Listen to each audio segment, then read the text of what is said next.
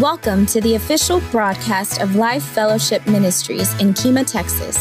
Our mission is to develop, maintain, and model personal intimacy with Jesus Christ.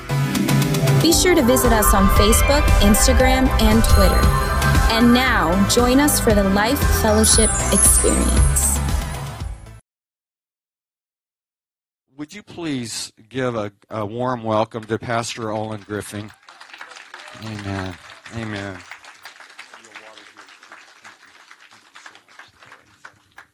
Thank you very much. Thank you. And all the credit goes to the Lord and my wife. She travels with me 99% of the time, and no matter where we go. Well, there's a few places we go she won't go, and it's too dangerous to go in some of the places. So we leave her at home. We left her here about 2 years ago, left her in Jerusalem, and another fellow and I went into Ramallah and some of the West Bank area, and so we didn't take her then, and she was happy not to go. Not a problem. But I really do appreciate being able to come and share with you. I'm just going to share with you what's on my heart, and something that's been part of my life for like 40, 50 years. That's really been on my heart. And I think that it's best explained like this. When I was a little boy, I'd go to the grocery store with my mother, and oftentimes I would find things that I would put in the basket, and she didn't realize it was there until she got to the checkout counter. But one day I saw a box of Post Toasties. And I recalled that on Saturday mornings, we didn't have television, but we had something even better than that. We had radio plus imagination. And so I loved things like Superman and anything that had to do with flying. And so on the Post Toasty box, it said airplane included or inside. And I thought, I've got to have that thing. And so I got it off the shelf and took it, and when Mother wasn't looking, put it in the basket. She got there, she looked at me like, what are you doing? And I said, please, Mom, I want it. But I got home and opened the box, and I ran my hand down through the cereals. I couldn't find anything, and I got a big bowl and emptied the cereal out into the bowl. And how many of you know if you do that, it's hard to get the cereal back in? It really is hard. But anyway, I looked at in the bottom, and flat on the bottom of the box was this little sort of wax paper thing, really thin, and you open it up, and inside was this cardboard airplane, just flat, perforated. You had to pull the cardboard away from it, and all it had was, on the fuselage, it was perforated where you could pull it open carefully and slide the little wing through that you had also taken off of a perforated board, and slide the little wing through it, and that was your airplane. But that wasn't enough. When I was trying to get it apart for the wing to go through, I tore it. And I didn't, nothing's going to work. I mean, we didn't, Scotch tape, I'm not going to have Scotch tape on my airplane. I tried a little glue and everything else, and I was just so disappointed. I was expecting something that didn't come about. And I feel like today that some of those kinds of things happen in our relation to Jesus and to church, and we get our imagination going, and we think, boy, I'm going to go to church, and this is going to happen. I'm going to give my life to Jesus, and we think that it's going to be a smooth road, and there's no rocky road to it, and no dips, and just all up, you know, and it doesn't turn out that way. And sometimes we get a little discouraged and wonder, what is church life all about? And And I'm not talking about this church compared to that church or any church compared to any other church. I'm just talking about church life in general. Because listen, when Jesus Christ came and died on the cross, he died for all of mankind. And we know on the day of Pentecost, 3,000 people got saved. But all those 3,000 people were not from Jerusalem. They had come in from other countries around. And they went home. It wasn't a big body of people. It never was. Paul would start churches with 12 people and 10 people and 5 families and start churches like that. And it just spread all over the world. In fact, Paul was called at one time a fellow that was turning the world upside down for Jesus Christ. And it was just done in a wasn't a big organized way like we see today. And I am not against the organization. We've got to have organization. But before we have organization, there's got to be something else that takes place on the inside. We've got to have life. We're not just a corporation. We're not just a business. We bear the body of Jesus Christ, his life, and we bear the Holy Spirit. And his presence is what makes the difference. And we can have everything we need, but if we don't have his presence in our congregation and in our lives, personal lives, it's really not worth anything. And we look at the United States, and we've been here for 2,000 years, 200 years, excuse me. We've been here for 240-something years, and what has the church done? What have we accomplished as the body of Christ in our nation?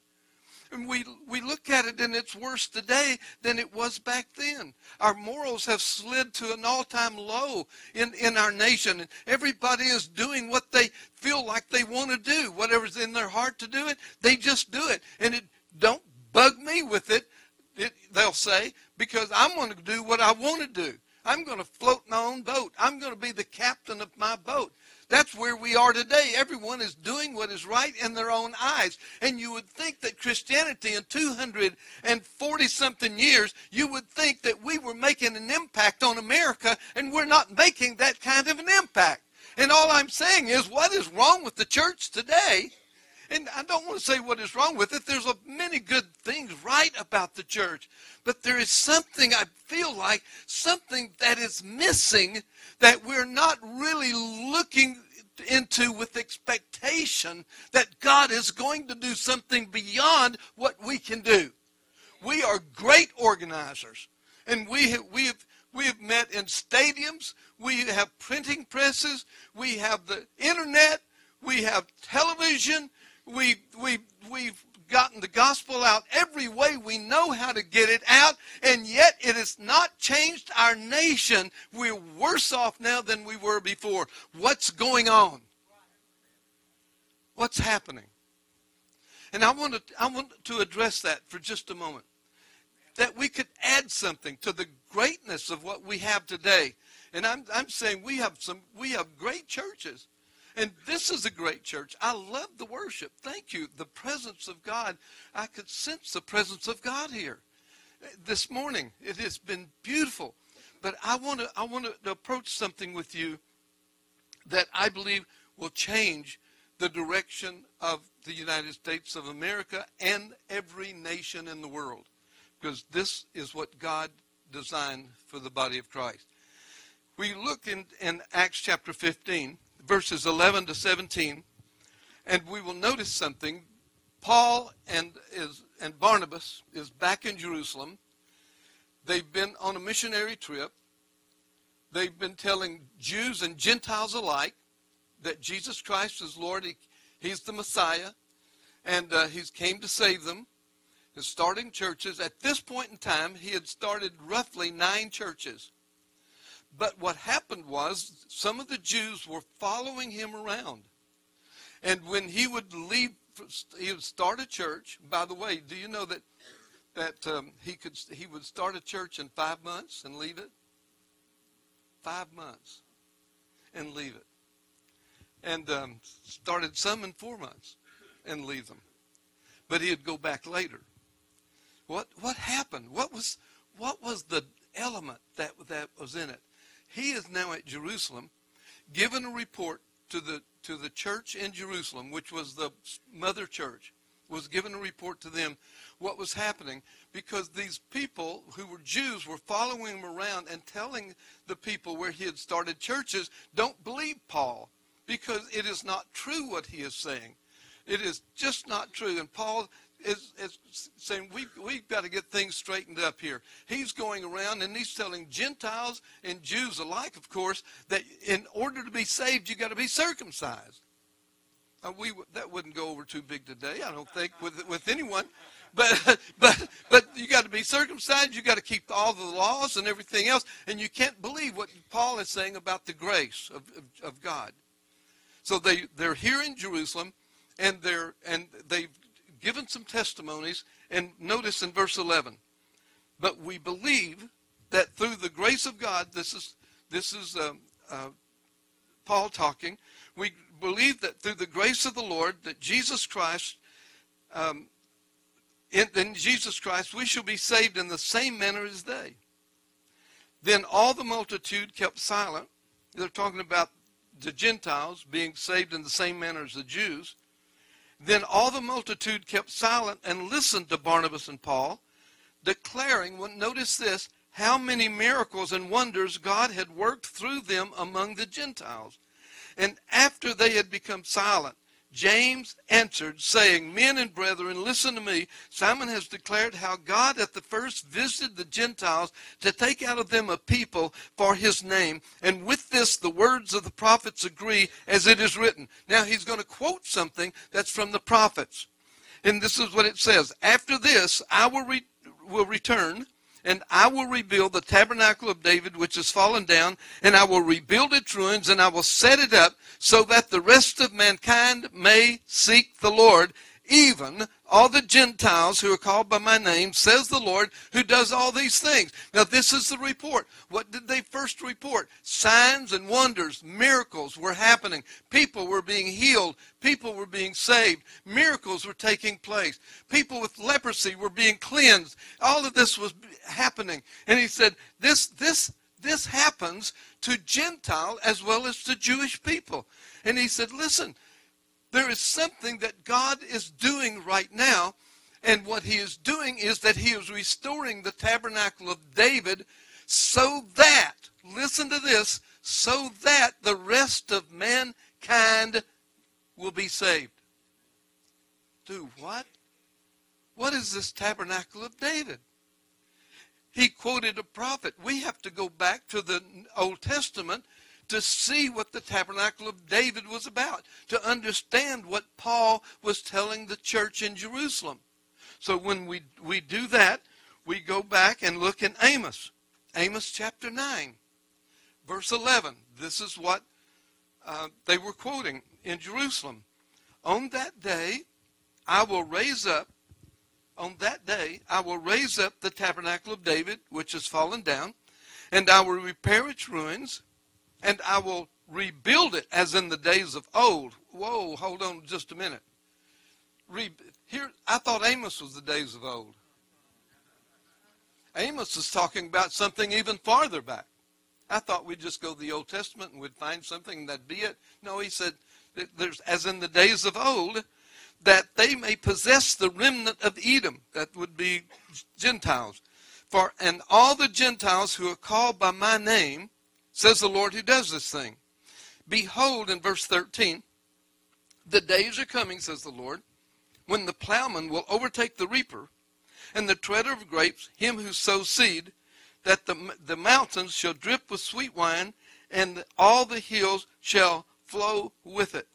But notice what he said, that we could possess all of the remnant of Edom, all of the Gentiles who are called by name.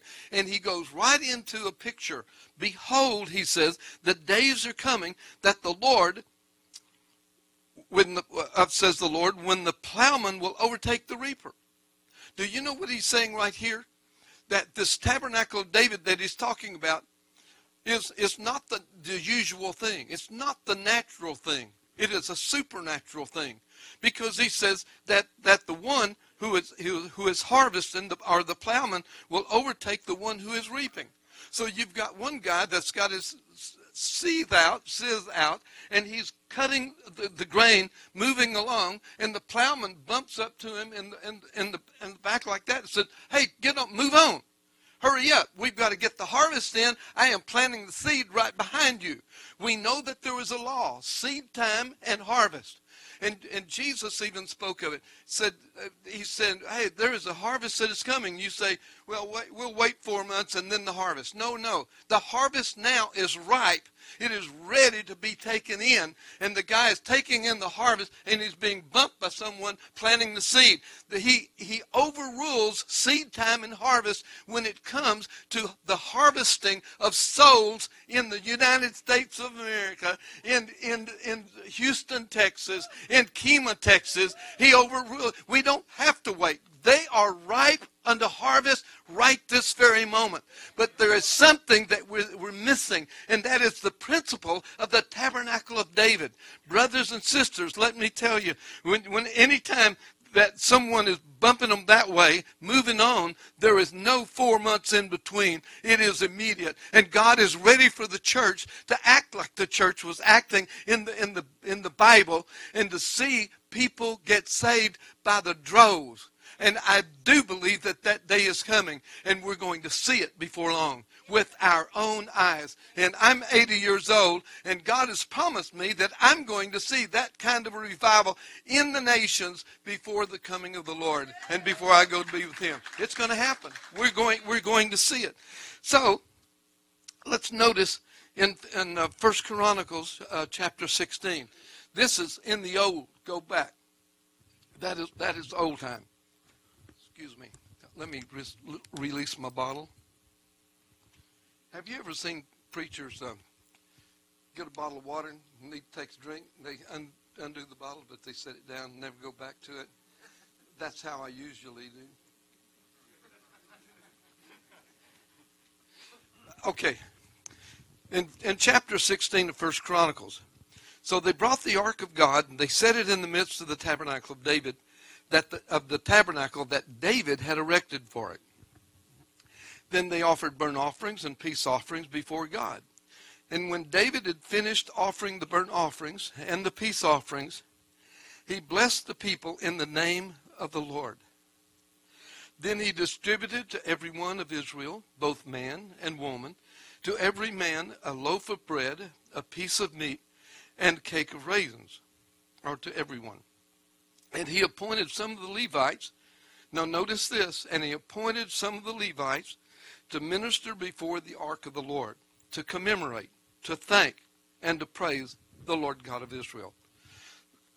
There's 3 things that I would like for you to notice here, and you're going to be able to remember them easily. Presence, priest, praise. 3 P's. Wouldn't be a good Baptist if you didn't have 3 P's, or 3 R's, or 3 Q's, or 3 whatever in preaching. Remember those 3 things, because those are the elements of the tabernacle of David.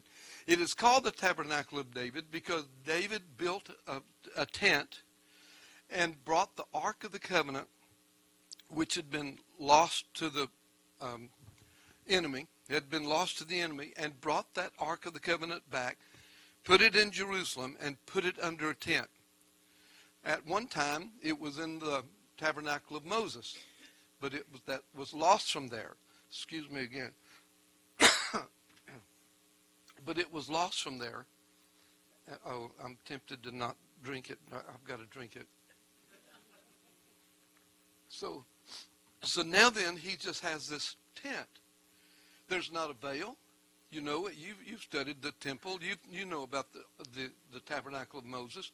There was the outer court. There was the holy place, and there was the holy of holies. And between the holy place and the holy of holies was a veil. There's no veil here in the tent. In other words, in this tent that he made, it was just open. And he had the Levites, or the priests, to come and to worship there 24 hours a day and before the presence of the Lord, and just simply give him thanks, just simply minister to him. These are the 3 elements of the tabernacle of David. You say, how in the world does that affect me? What was the Ark of the Covenant anyway? Did any of you ever see the Raiders of the Lost Ark? You saw that? And Indiana Jones. They're still showing it today, but I saw it when it first came out. And I was moved by it because I had been studying on the Ark of the Covenant. And I thought, the Raiders of the Lost Ark, what is it about? Do you remember when the Germans had it? And they were so proud of getting it, and they were in this big cave or some big place. And they opened the lid. How many of you remember seeing that? Do you know what was in the lid? The law was in the lid. There were three things, but the law was in the lid. The tablets of the law. They were under the lid. They lifted the lid, and when they did, their faces began to go like bulging, and eyes began to run down their faces. And who's not seen that?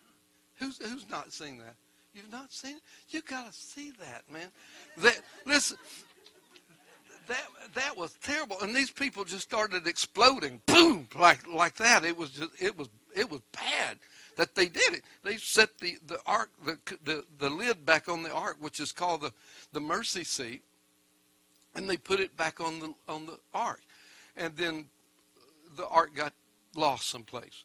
Anyway, the ark was about 4 foot long, somewhere roughly, not exactly, about 4 feet long, and about 2.5 feet tall, and about 2.5 feet wide. And it was made out of wood, covered in gold, and the lid on it was made of solid gold. The mercy seat had an angel on each side of it. God told Moses in Exodus 25, told Moses to build that Ark of the Covenant, because he said, I will meet with you there between the wings of the cherubim, and I will meet with you and commune with you and talk with you.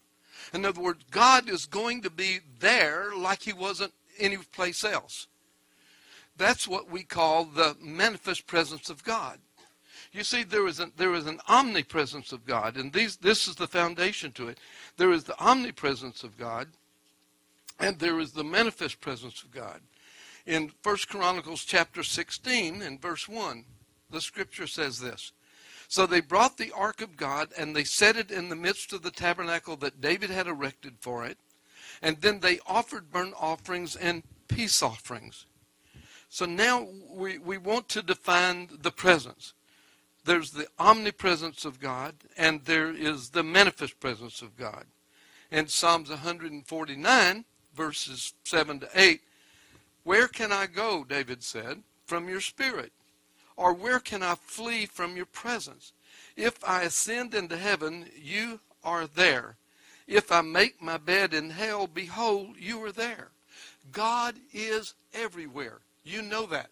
He is in Canada like he is in Russia.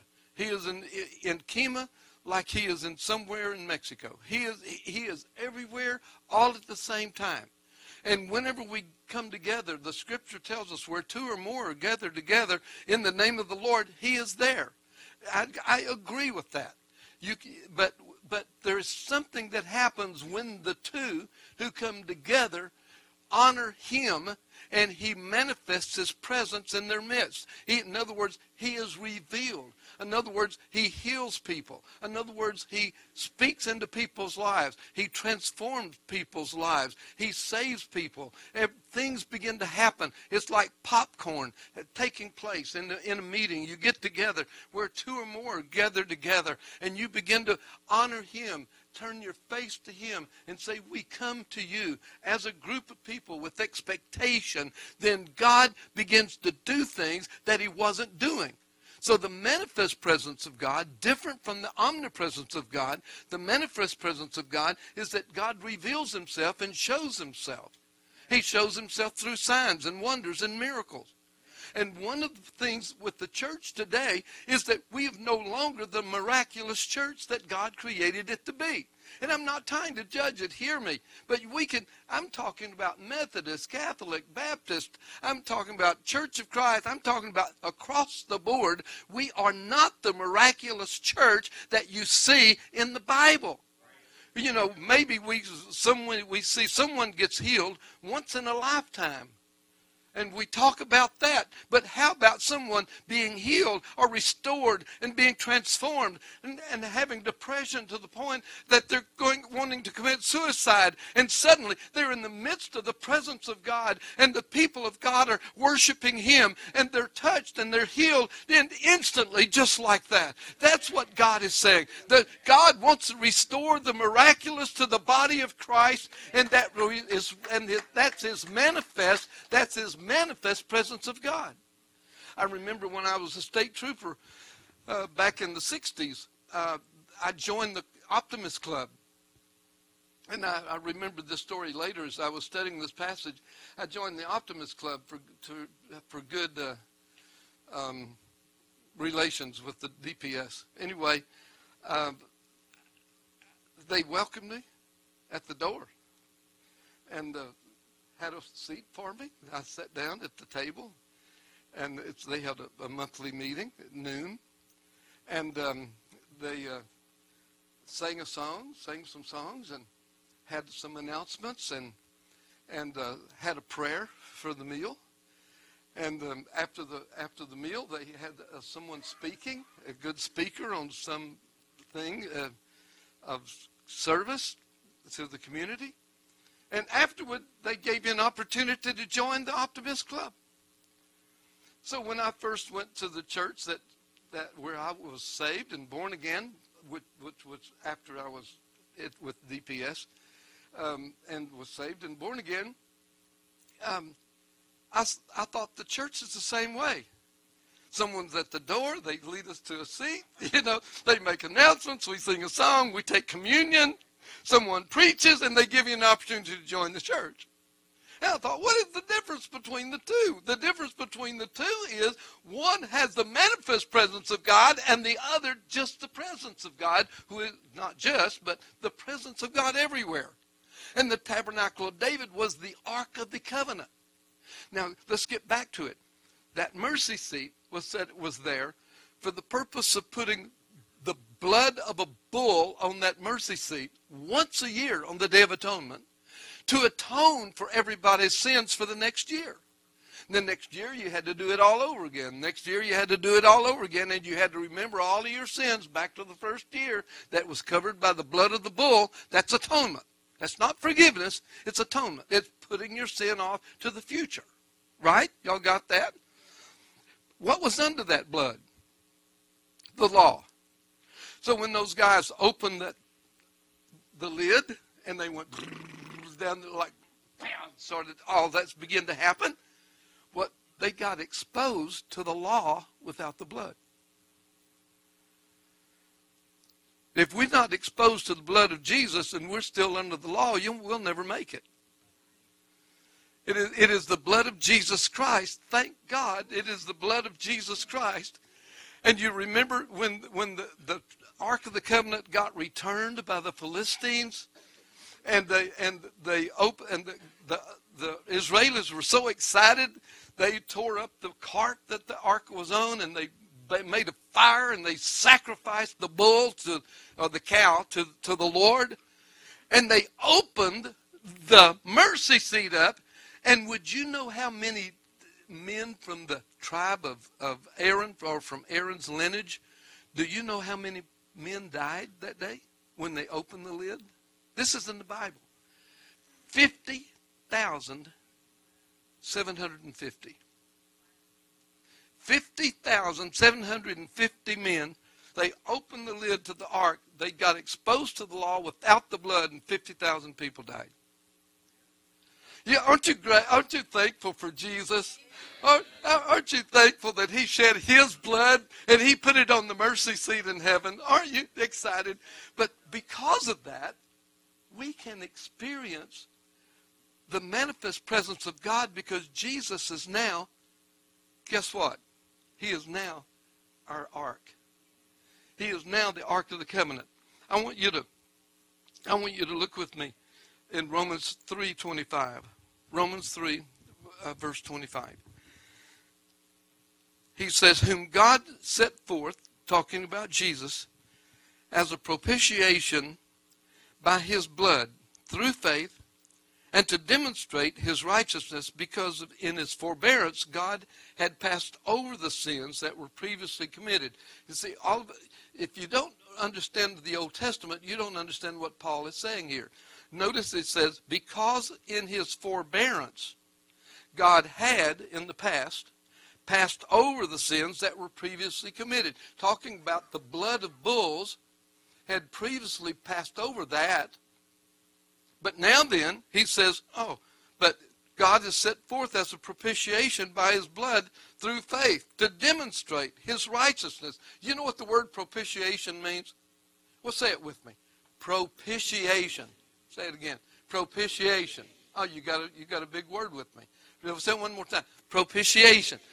You know what that means in the Greek? Someone take a guess.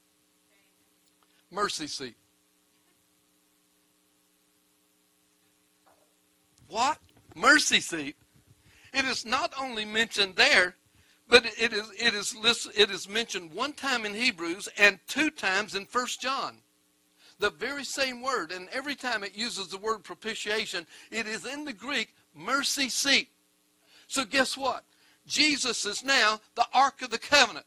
Guess what we do as the body of Christ? Whether there be 5 of us, 10 of us, 100 of us, 500 of us, 5,000, 30,000, 40,000, 50,000. We make a way. Excuse me, I can't handle that, Ben.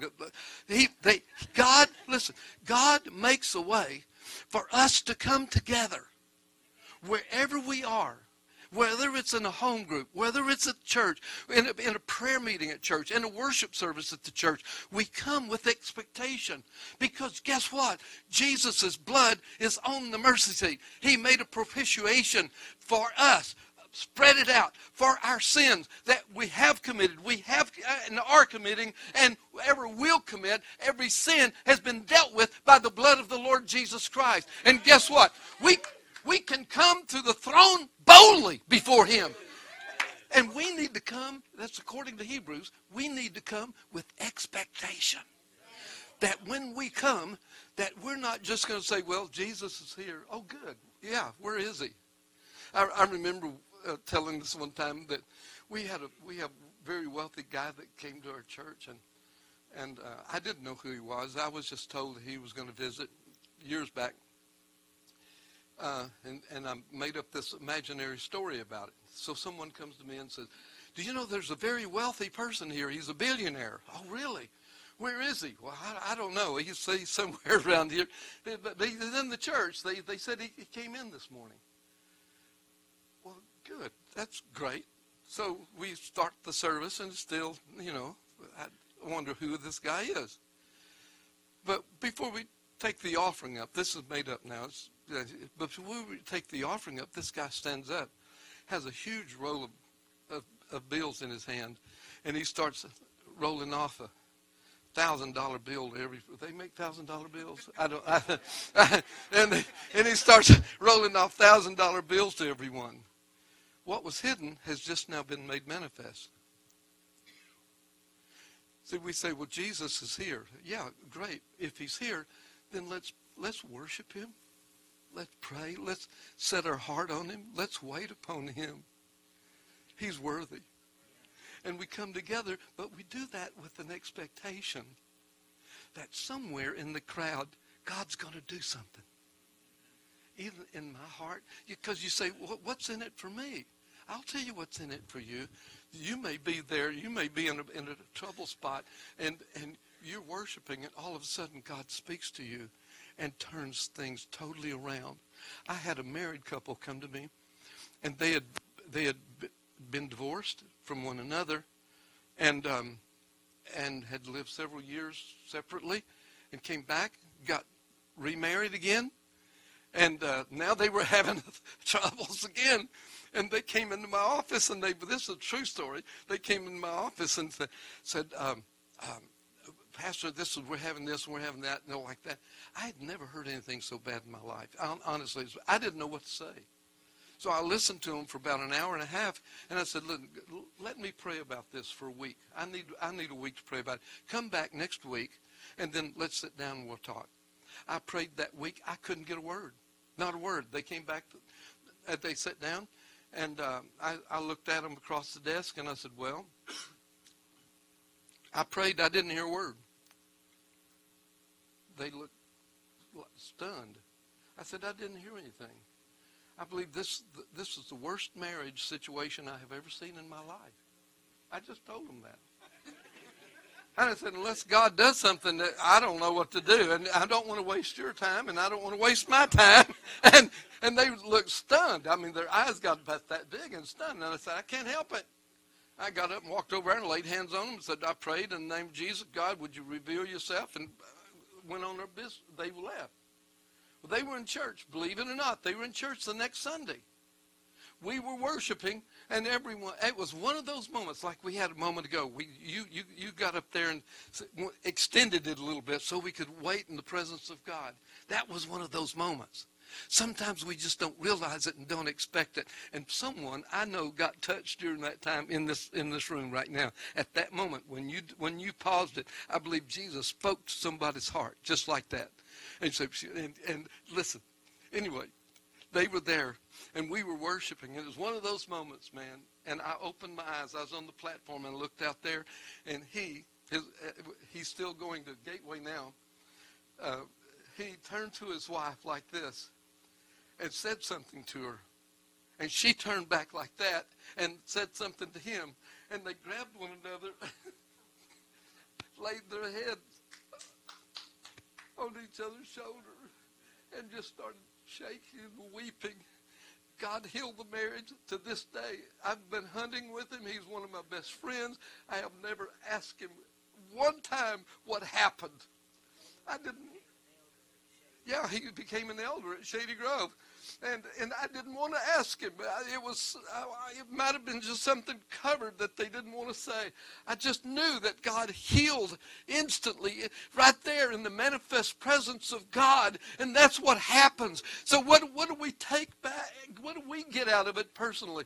Whatever your need is, come with expectation. Whenever we worship God on Wednesday nights, on Thursday nights, on Sunday mornings, when we worship God, come with an expectation, because the Ark of the Covenant, Jesus Christ, is there, and he's wanting to show himself in his love and in his power to touch something in you and change you. And then we'll go out of here talking to other people about, you know what happened in our church service this morning? And a buzz gets out, and people start coming saying, I want to get in on this. And then we're each encouraged to move in a more supernatural, practical way as well. Does that make sense? I don't even know where I am. Let me see if I can mend this up a little bit. By the way, that's the manifest presence of God. I could tell you some more stories. I'm not going to take time to do that. And I'm talking about personal stories that I've seen, and my wife and I have seen at Shady Grove and Gateway. Priesthood. The first thing is the Ark of the Covenant. We need to have a respect for the manifest presence of God. Number two is that we are all called as priests unto him. And this is not the kind of priest we think of when we think of the Catholic Church or some other faith of some sort. And we're not talking about those kinds of priests that intercede for other people. Jesus is our high priest. He's the only one we needed to intercede between us and God. Period. He is the high priest. The scriptures is very clear. But here we see in 1 Chronicles 16 that he appointed some of the Levites to minister before the ark of the Lord, to commemorate, to think, and to praise the Lord God. So he says in 1 Peter chapter 2, you also, as living stones, are being built up a spiritual house. Would you say, I am a living stone? Would you just say that right now? I am a living stone. That's what Peter is saying to you, to us. I'm a living, and he says, being built up a spiritual house, a holy priesthood, to do what? To offer up, can you say this with me? To offer up spiritual sacrifices acceptable to God through Jesus Christ. In Hebrews chapter 13, What does this say is acceptable offering to him? The offering of thanksgiving. And that is what he said over, remember, back in 1 Chronicles? It said they were giving thanks and thanksgiving, and 24 hours a day they were just lifting it up. So we are all priests. We got to get that, whatever you thought a priest was, out of your mind. The Word of God says you, as a believer, you are a priest to offer up spiritual sacrifices. And there's a list of spiritual sacrifices in the Scripture, more than just singing with thanksgiving with our lips, but that's one of them. And if we will accept the fact that when I go to church, guess what? I'm going as a priest unto God, and I'm going to function as a priest unto God, and I'm going to love him. Notice, I'm going to finish that scripture. Behold, therefore, in verse 6, it is also contained in the Scriptures, behold, I lay in Zion a chief cornerstone, elect precious, and he who believes on him will by no means be put to shame. Therefore, to you who believe, he is precious. You notice that? To you who believe, he is precious. But to those who are disobedient, the stone which the builders rejected, he has become the chief cornerstone, and a stone of stumbling and a rock of offense. They stumble, being disobedient to the word, to which they also were appointed. But you're not one of them, but you are a chosen generation. You are a royal priesthood. You are a holy nation. You are his own special people, that you may proclaim the praises of him who called you out of darkness into his marvelous light. And you say, okay. I'm gonna get in trouble here. Let's go. Let me end up. I had another story. I'm going to stop that. So we'll tell you that one later. It's amazing what happens in this scripture right here whenever you say, okay, I'm chosen. I'm chosen. Number 3, and lastly, we do ministry to the Lord. 1 Chronicles 16:4, and he appointed some of the Levites to minister before the ark of the Lord, to commemorate, to thank, and to praise the Lord God of Israel. Acts chapter 13, verses 1 to 3. Notice what happens. Now, in the church that was at Antioch, there were certain prophets and teachers. Barnabas, Simeon, who was called Niger, Lucius of Cyrene, Manaen, who also had been brought up with Herod the Tetrarch, and Saul. Notice what they were doing. This is the church in Antioch. As they ministered to the Lord and fasted, the Holy Spirit said, now separate to me Barnabas and Saul for the work to which I have called them. And then, having fasted and prayed, laid hands on them, they sent them away. Now,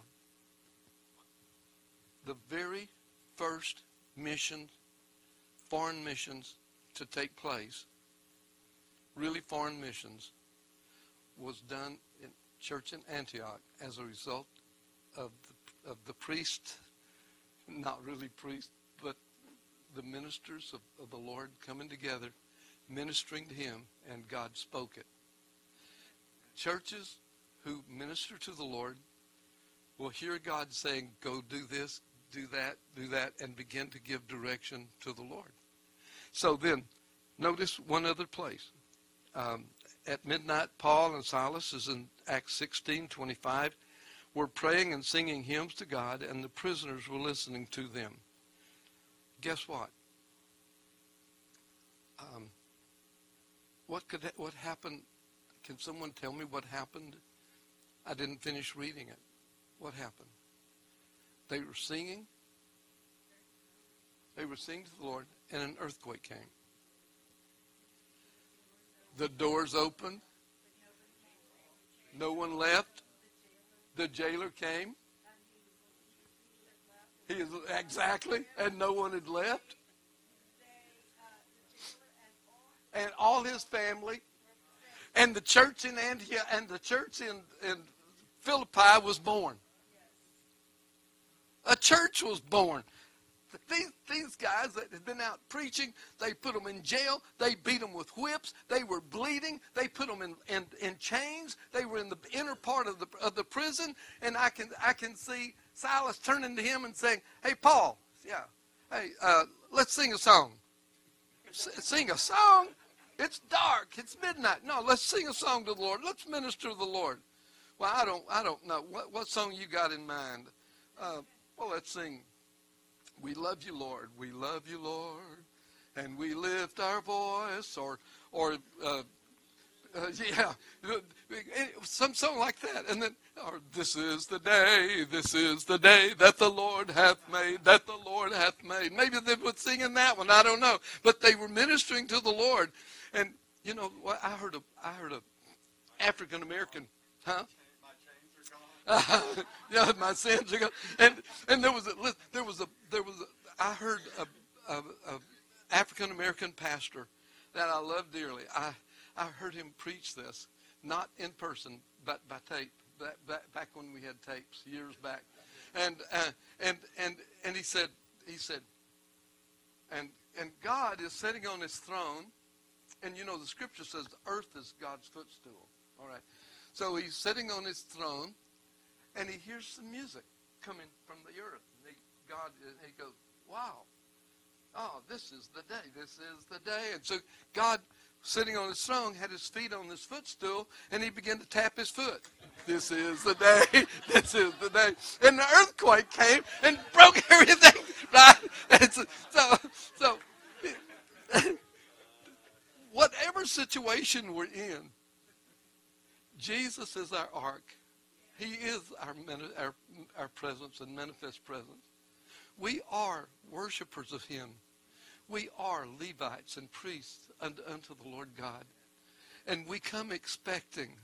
And no matter where we are and what is happening, I'm going to go ahead and lift my voice to Him. Whether I'm in the car, whether I'm headed home, whether I've had a bad time, no matter what it is, I am going to lift my voice to Him in my car. And God will change things. I promise you He'll change things. I'm going to close with just this last personal testimony, if you don't mind. I was going to speak at a men's conference, business men's conference in Fort Worth, Texas. And I was on the turnpike and between Dallas and Fort Worth. And it was raining cats and dogs, and I had my suit on and tie. And back then we wore ties and suits when we ministered. And I really like the way we dress now. This is so, I love it. And anyway, I had a flat tire, and it was raining. Pulled over to the side of the road. Didn't know. Okay, I get out in the rain. In 5 minutes, I'm soaking. That kind of a rain. Opened the trunk, and my spare tire was dead, gone, nowhere. I got so, I almost broke my toe. I kicked that tire, the one down on the ground, bam, like that. And he said, "What are you supposed to be doing right now?" I heard the Holy Spirit say that. What do you mean? Well, you preach on it. Oh, I do, yeah. Okay, all right, God, this is the day, and I trust you, God. I don't understand it, but I trust you, and I was saying, this is the day. A guy pulls up, takes me to get the tire fixed, brings me back, puts it on the car. I sat in the car with him, led him to the Lord Jesus Christ. Listen, he had just left his house. He had come home from work. He had notes. The house was empty. His wife had moved out with the kids, and he didn't realize it, didn't know it was happening. He was down. He started crying when I asked him about the Lord, and he started weeping. I led him to Jesus Christ. It was amazing. And all because, I believe this with all of my heart, all because I said, okay, I'm not going to let this get the best of me. This is the day, this is the day, and it pulls up. That wasn't by mistake. We followed up on it, made a contact with him, followed up on it. His wife came back. The marriage was restored. and they were happy, and they joined the Baptist church and all got baptized. How you like that? So that's the tabernacle of David. That they said the tabernacle of David, and it will bring about miracles and signs and wonders. Now, listen. What I'm wanting you to do to consider as we have the invitation, what I want you to consider is that you would commit to being a person that God, you'd say, God, just quicken my heart when I'm supposed to worship you. At home, by myself, wherever, just quicken my heart. If you're at work, go to the bathroom. That's a good place to worship God. It really is. You just go to the bathroom and get there by yourself and just sing to him or whatever you know. But just do that. I want you to commit to that. I'm asking you to. I believe the Holy Spirit saying, because you're worthy. You're not unworthy. You're under the blood of Jesus. I know some people said, I'm not worthy to hold my hands up. No, you're not, but Jesus did it for you. You know what I'm saying? And so say, I want you to commit to that you'll worship the Lord with all of your heart, wait upon him, and watch him begin to do miracles. And then your faith will be encouraged. God bless you. Thank you for our time together. And thank you for tuning into our broadcast. For more information, be sure to find us at our website at www.lifefellowship.me or call us at 832-864-2800. Have a great week and remember to live it. God bless you.